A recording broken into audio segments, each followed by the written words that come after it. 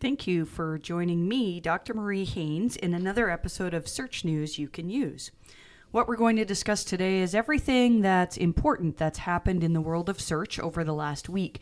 Those of you who have been following me for a while will know that I formerly was producing a newsletter every 2 weeks to keep you up to date with what Google's doing and what other changes you need to know. And we've changed that now so that we're doing it weekly. The team here at Marie Haynes Consulting has grown. We're hiring new people. If you're interested in working with us, that would be awesome. Let me know. And what that means is that we have more resources to pour into the newsletter. So we hope to be bringing you even better stuff in the months to come. What we'll talk about today is some algorithm updates. We're going to get into some things that are really just included in the paid version of the newsletter. Some interesting stuff about a new patent that Bill Swalski wrote about. Rand Fishkin tweeted a very interesting ranking mystery, so we'll talk about that. And I'm going to give my thoughts on disavowing, which are starting to change again. So those of you who, again, have known me for a while know that I have done a lot of work with disavowing, and my thoughts are changing over the last couple of months on this. So you'll want to pay attention to that. So let's start with algorithm updates. And as I've described before, Google has said that they make 3 or 4 algorithm updates a day, but every now and then there's one that is a more serious update. And those are the updates that we notice. So those of us who keep an eye on the search results in terms of what sites are seeing increases and decreases, every now and then there are particular days where it just looks like a lot of sites were affected. And it looks like we had another one of those. I talked in the last episode about April 16th, 2018, being a significant algorithm update, and this really is shaping out to be quite a big one. I don't think it's quite as big as March 9th.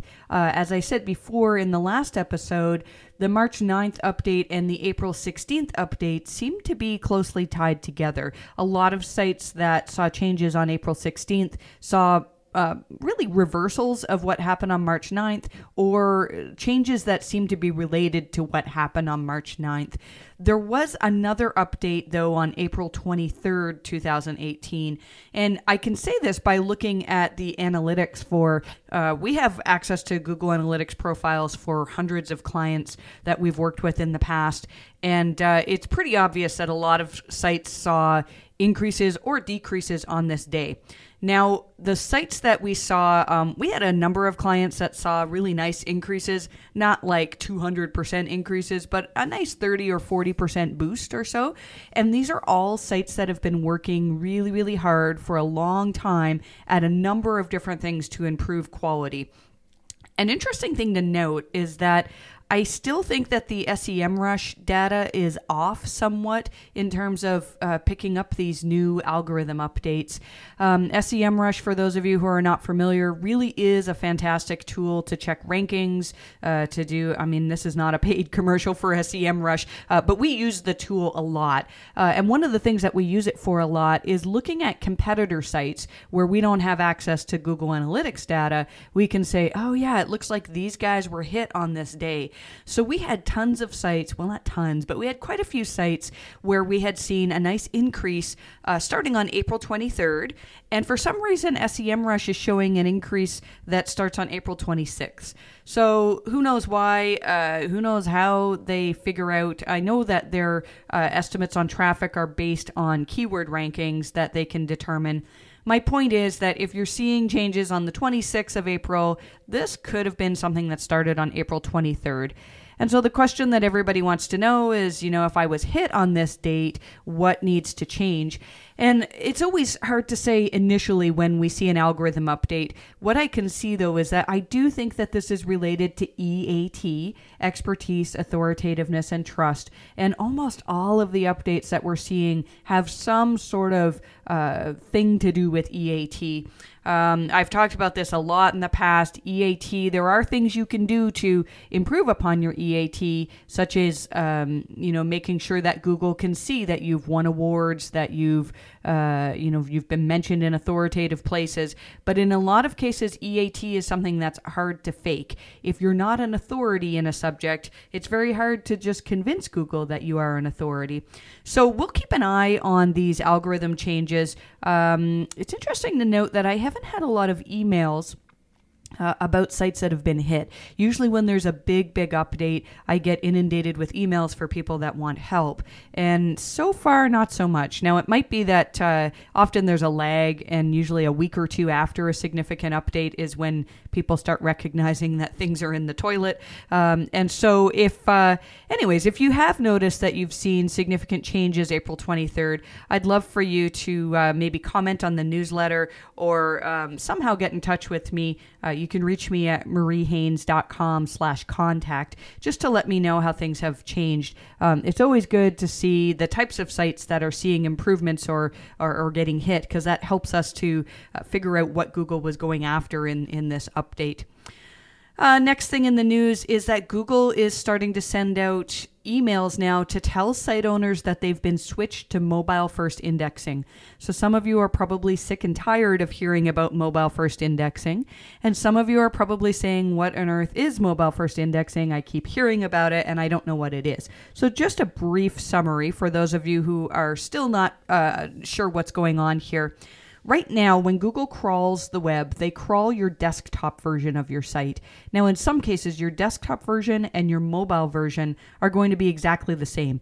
If you have a responsive site and your menus are exactly the same and your links on both mobile and desktop are pointing to the same places, you probably don't have to worry too much about mobile first indexing. I say probably because we have seen some sites where they have a responsive version of the site, but their menu or their navigation is different on mobile and sometimes lacking links to pages that exist on their desktop version. And I know I'm probably losing some of you here. It's really not that complicated, though. What you really need to know is that when you get switched to mobile first indexing, Google is going to gather all of the information about your site from your mobile version.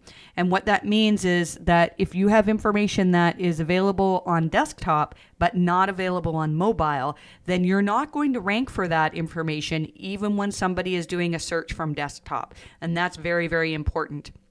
So Google's been saying for over a year now, maybe even 2 years, that they're going to start switching sites to mobile first indexing. Jennifer Slegg from the SEM Post noticed that people are starting to get some emails. Now, out of all of the sites that we have Search Console access to, which is quite a few, I have not received any emails yet. I know that some people have. I know Paul McNamara tweeted that he has received at least one email. And so it's happening. Now, it's interesting because the site that Jennifer Slegg saw that got this email is a site that actually isn't mobile friendly. So how crazy is that? It's crazy because Google has said that they are only going to switch sites to mobile first indexing when they're ready to be indexed by mobile first. And if you're not mobile friendly, does that even make sense that they would be one of the first sites picked? So it turns out what John Mueller said is that the way they determine if you're ready is if the content is exactly the same. So this particular site, if they're not even mobile friendly, the content on desktop and mobile is the same. John has said in the past that if you want to determine if your site is actually switched to mobile first indexing, now this was before we knew we'd get an email for it. There's two things you can do. One is look at log files to determine if most of the crawling that Google is doing is from Googlebot for smartphones. It gets a bit technical. Screaming Frog does have an add-on that you can purchase. That's a really good log analysis program. I really like it, but for the average small business owner who's trying to make these decisions, it's probably not necessary to spend money on an extra tool like that. Another thing that you can apparently do is look at the cache of your site, and you can see that by just putting in the word cache, C-A-C-H-E, : and then your URL. And that will show you what Google has cached for your site. And apparently you should be able to see if it's the mobile version of your site that's cached. I have been searching and searching to find sites that are switched to mobile first indexing so I can see whether the difference is obvious in looking at the cache. And I haven't gotten any yet. So if you do have a site that's you believe or that you've actually received the email saying it's switched to mobile first indexing, then let me know because I'd really like to take a look at the cache and see what is different. The next thing we talked about is this new interesting thing. I don't even know if it's new, but somebody noticed that when they did a search on mobile for the weather, Google popped up this thing saying, hey, you were looking at these particular brand of shoes, and we noticed that the price went down. So I don't know if that is a paid feature or not. Some people are complaining because here again, Google is just taking up all of the real estate in the search results. I mean, this search was nothing to do with shoes, and yet it was drawing the searcher back to potentially make a purchase on a site. I would think if I had an e-commerce site that this is something to pay attention to. I'm almost wondering if that's a schema thing. It's hard to say. So that's something to pay attention to for e-commerce for sure. A few people tweeted again about this thing that Chrome is doing on mobile. This is actually not a new thing. It was first seen, I believe Glenn Gabe tweeted about it back in September of 2017, but people are really noticing it now. And what it is if you go to particular articles, so one article that I gave in the newsletter was Rand Fishkin tweeted about this site that he was looking at that was talking about Avengers, the new Avengers movie. And at the bottom of the screen real estate on his phone, there's a little notification from Google that says more about Avengers Infinity War. And if you tap on that, you actually get taken to a new list of searches to take you to other sites that are talking about this movie. So this is significant because sites here now are doing everything they can to be getting more visibility on mobile phones. Perhaps they've adopted AMP, which is not a small feat. I mean, it's something that people have put a lot of money into developing the technology for you to be AMP friendly. And now you do all the things that Google wants, and then Google takes traffic off of your site because people who are clicking on this or tapping on this link to get more search results, they're not going to be spending time on your site. And so you've essentially lost visitors and potentially money as well. I don't think there's much we can do about this. I would like to know how they determine which sites to include in the recommended sites. I think that's something that perhaps we could take advantage of. I don't think it's paid inclusion. So it's hard to say. So we'll keep an eye on that, but it's something to be aware of for sure. There was some discussion about some new types of featured snippets. So again, those of you who are new, the featured snippet is the box that often comes up as, we call it the position 0 result, basically before the rest of the search results. It's a box that essentially answers the question for you. Now, some of them, there can be answer boxes that are, definitions. Featured snippets more are stuff taken from a website that says, it's usually a question. So if you ask, how do you tie a tie? And you'll probably see a featured snippet with instructions on how to tie a tie and a link to the site that Google took that information from. This featured snippet that David Gray was talking about, I believe the search term that he was looking for was something about garage renovation or garage conversions. And what happened was the featured snippet had multiple areas in it. So it talked about design and cost, and it was almost like a people also ask box, but every single result was a featured snippet with an image. It's hard to say, again, how do you optimize for that? I think that you could take all of that information. So let's say you were in the business of doing garage conversions. What you could do is take all of the information that's seen in the different featured snippets and make sure that that's all in your post. And I think that if you answer as many questions as people have about a topic, then you're more likely to be featured for that topic.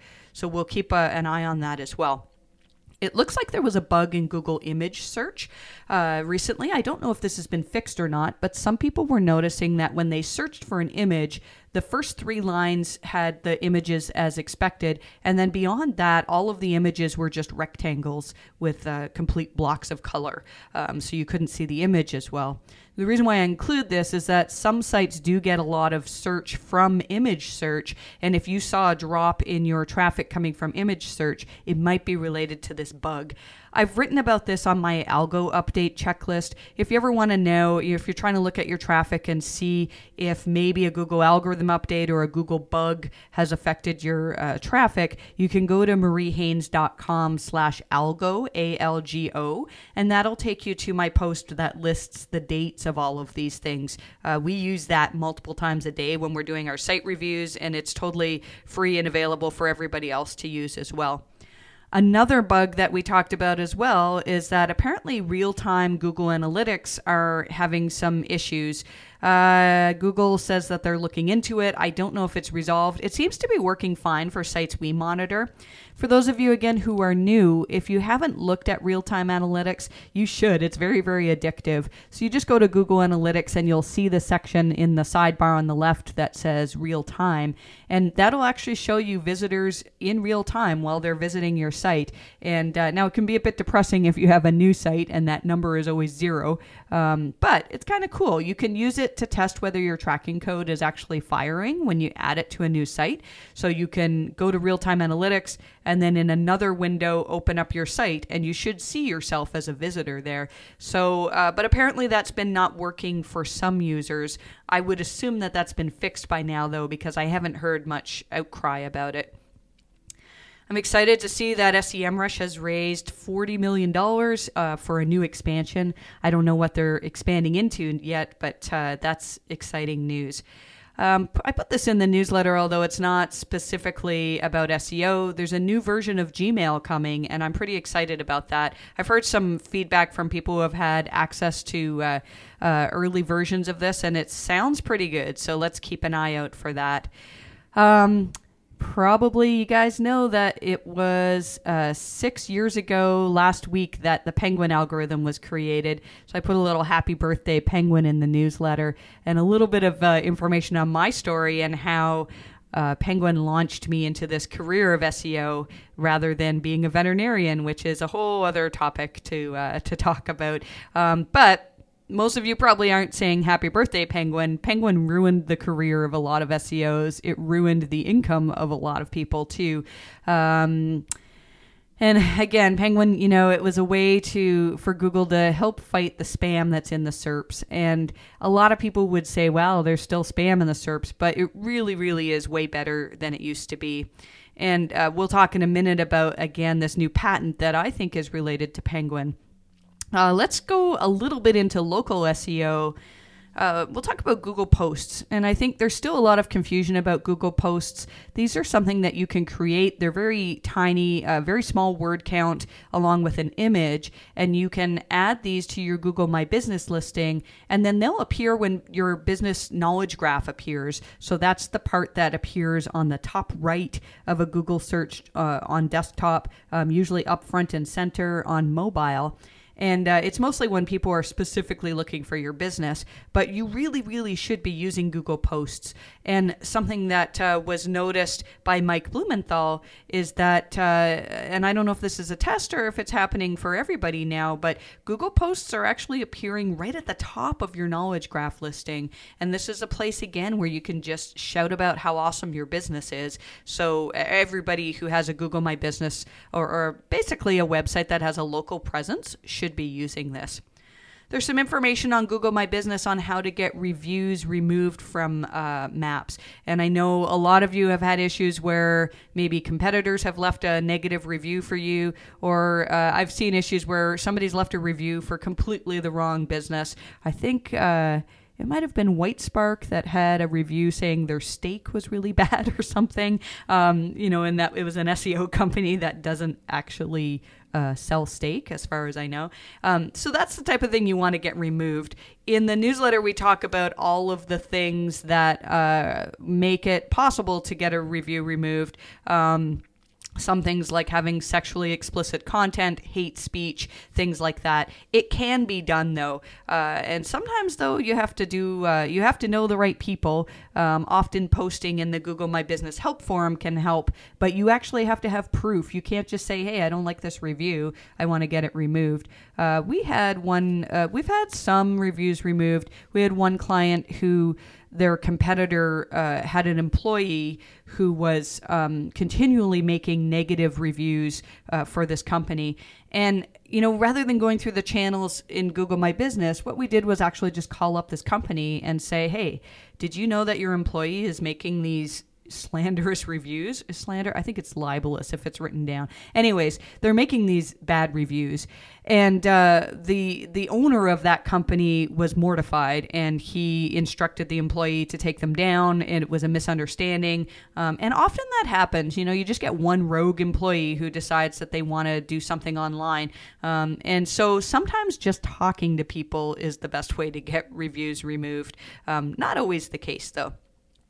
I found this interesting. Google My Business has something called a works at relation, and there's really no documentation on this. The way I understand it is if you have multiple practitioners working at one clinic. So I think, now I could be wrong on this, but I think an example is if you had a dental clinic and you wanted each of those dentists that work at the clinic to have their own Google My Business listing, then you can say these 5 dentists work at this clinic, and that way each of those dentists, if somebody is looking specifically for Dr. So-and-so, they can still have a Google My Business listing, and because they're sharing the same address as the dental clinic, they're not going to be filtered out. I believe that's what it is, but they're really vague on there is no documentation for this. One last thing for local is that Google My Business again tweeted that they've improved notifications for Q&A. Q&A is a part of the search results where people can ask you a question about your business and anybody can answer, and they're super spammy. I've seen all sorts of cases of people who have left just nasty things, and then other people have answered with nasty things. Apparently now they're sending notifications for Q&A, and in the email it tells you the customer's name in the subject line. I don't know if that's helpful or not, but it's a new thing anyways. So let's talk a little bit about some of the things that are included in the paid version of my newsletter. And if you want to learn more about these, because I've written quite a bit of information on my thoughts on these, again, you can go to mariehaynes.com/newsletter. Everything that I discussed up to this point was included in the free version of the newsletter. And the paid version, I think this month this week alone, we have 6,000 words of content, and it's all stuff to really, really help you to do better in search. So one of the things that I wanted to talk about was this patent that Bill Swalski wrote about. And the patent is, it's a continuation patent, which I don't understand a lot about patents, but the point is that Google was doing something and they decided that we want to keep using this patent and maybe expand upon it further. And it has to do with PageRank. And so most of you know that PageRank is a whole series of calculations that help to determine where the authoritative pages are. And PageRank, when it first came out, was almost completely based on links. So if a high PageRank site linked to your site, that would help your site because the PageRank would flow from that site to yours. And so this patent talks about how they only want to pass PageRank through trustworthy sites. And they talk about this thing called seed sites. And what we don't know is how they determine what a seed site is. But this reminded me of 2 things. One is Penguin. And we know that Penguin changed in September of 2016. And what happened was Google said, we just got really good at ignoring links that are unnatural links. So we're not going to demote sites anymore for having unnatural links, in the eyes of Penguin at least. And we'll get back to that in a minute. But instead, we're just going to figure out which links are the good links and only count those. So how do they figure out which links are the good links? I really think that this is where EAT comes into play. So EAT, again, expertise, authoritativeness, and trust. If your website has high EAT, so if you are known as an authority in your field, or you have writers who have years of expertise in the field, or just people think that you're the most trustworthy site out there, then probably links from your site are going to be given more value, or at least they'll be counted. And so how does this change how we do SEO? It really shouldn't. The point is that when you're getting links from places where just anybody can get them. So places that post anybody's guest post, places where you can make your own link, spammy directories, spammy comment threads, things like that. You're not likely to be getting any equity from those links, and Google is probably ignoring them. And so instead, you need to find places, you need to get links from places with high EAT. And I've mentioned this before, but one thing that Gary Ish said from Google was that Google knows even which parts of which sites have high EAT. They know that the contributor section of Forbes does not have high EAT because there's a low barrier to entry to become a writer in the contributors section. And my apologies if I've insulted anybody who is a contributor to Forbes. I'm not, and so you have one up on me in writing for Forbes. The point is, though, that some bad apples spoiled it for the rest. And so Google knows that people can buy links very easily from that section. But they also know that there's a section of Forbes that are journalists that just work full-time for Forbes, and they dig out the stories and they write about news in a way that they're recognized as authorities on. And so some of those links are worth more than links from the contributors section.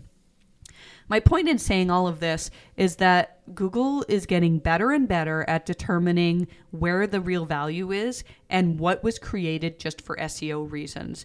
And more, I would encourage, if your company is a company that has the budget to invest into PR, this is probably where some of your money needs to be going. You need to generate good press for your business. And I'm not talking about just putting out a press release so you can get links. You need to find ways to get people to seriously be raving about your business. And that type of thing is what Google wants to recognize. We'll do a few more things here. Let's talk a little bit about this mystery that Rand Fishkin tweeted about these Batali cinnamon rolls. So Geraldine, who is married to Rand, wrote this really, really funny article, and it got a lot of press and attention. And she also wrote it on Medium. So Medium is a blogging platform where you can get, a lot of good attention there. And Medium has this thing where you can add a canonical tag to the head of the document. And the canonical tag can point to your own site. So without getting too complicated, the idea is that you're telling Google, look, we know that this article exists on Medium and it also exists on my site, but we want you to attribute all of this to my site, even though it's on Medium. And what should happen is that Geraldine's site should be the one that ranks number 1, and the Medium site should not be available unless somebody was specifically searching for the article on Medium. But what's happening is the Medium site is ranking first.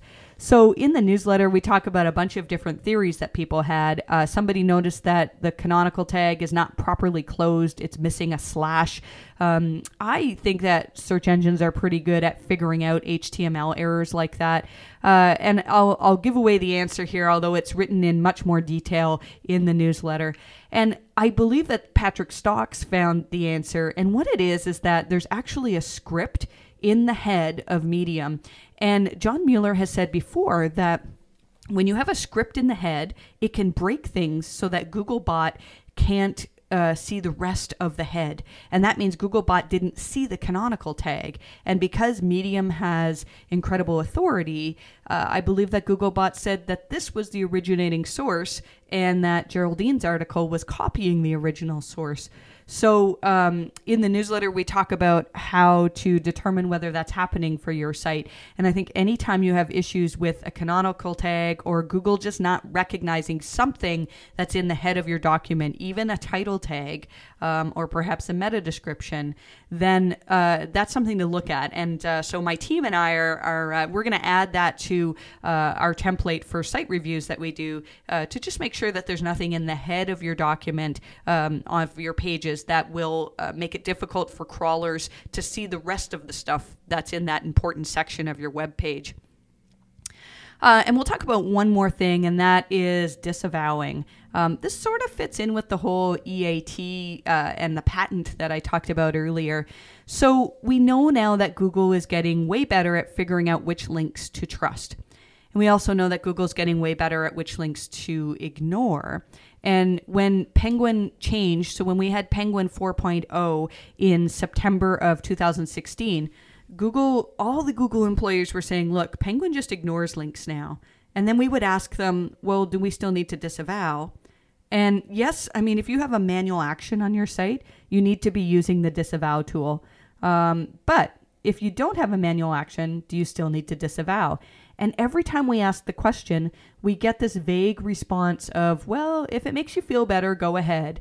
The thing is, if it makes you feel better, I mean, doing a good disavow can take a long time. It can cost a lot of money to do that as well. So I have been really reluctant to charge money for disavows. And there was a time years ago where my entire days would be made up of doing link audits. And sometimes I would file at least one disavow a day. And in the last 2 years, I've only filed a handful of disavows. And the reason for that is that I've been really reluctant to charge people for a service that basically tells Google to ignore links that they're already ignoring. With that said, there was a really good case study that I talk about in the newsletter where what they did was they had this site that had very, very obvious unnatural links that they had paid for. They had paid a lot of money for these links. And you would say, well, shouldn't Google be ignoring those? But here's the thing. The links that Google is good at ignoring are the ultra spammy links. So if you get comment spam, if you get Viagra and porn spam, somebody trying to do negative SEO by spraying negative links at you, that type of thing, Google's going to ignore that. And it makes sense now because of this patent that we talked about, because the patent says, well, those sites, I mean, the super low quality forums that have Viagra posts on them and then link to your site, those are not known as authorities. And so for the most part, Google's ignoring those. But this company had been purchasing links in a way that was really, really effective before. And when you look at their analytics, you can see that when Penguin 4.0 came out, they actually saw an increase in rankings. And that's because they had previously been suppressed by Penguin. This gets a bit complicated. With Penguin 4.0, that suppression lifted off. And so they actually saw an increase. The question, though, is whether they could see more increase. And I believe there were more details. The traffic dropped at some point, and eventually, to cut a long story short, they did file a disavow with a number of paid links in it. And these were probably very difficult to disavow because a lot of money went into making these, a lot of time went into making these, but these were primarily paid keyword anchored links that were made for SEO reasons only. And after this disavow was filed, they saw really, really nice increases in organic traffic. Now, this is just one case. We have another case that's similar, though. And so we did have one site where we said, okay, you have a ton of links that are at risk for giving you a manual action. And so we advised on disavowing. We did file a disavow, and we're continuing to see really, really nice increases after filing this disavow. So I have a couple of more sites that we're currently doing link audits for that I feel are going to see similar increases. And once we get a little bit more data behind us, we'll create a post with more thorough things on my thoughts for disavowing. So if you are trying to decide whether to use Google's disavow tool, I would say that you can ignore it if you have ultra spammy links. If you've looked at your link profile and there's a bunch of just foreign, just super spammy links, you can really ignore those. I mean, again, there's no harm in disavowing as long as you know what you're doing, but ignore those. But if you have a history of links that you paid for or links that an SEO company made that were made just for SEO reasons, then you really should consider using the disavow tool. I do believe that there are algorithms outside of the Penguin algorithm that can make it so that Google distrusts your link profile. And when we disavow, we take that level of distrust away. So it'll be interesting to see over the next little while whether anything changes and whether we can see improvements after filing a disavow. And that's all we have for this week. So stay tuned. We're going to try to do this every week. I would love to hear your feedback. You can reach me at marie@mariehaynes.com, or I'm on Twitter at Marie_Haynes, Haynes. And I look forward to hearing from you and wish you the best with your rankings this week.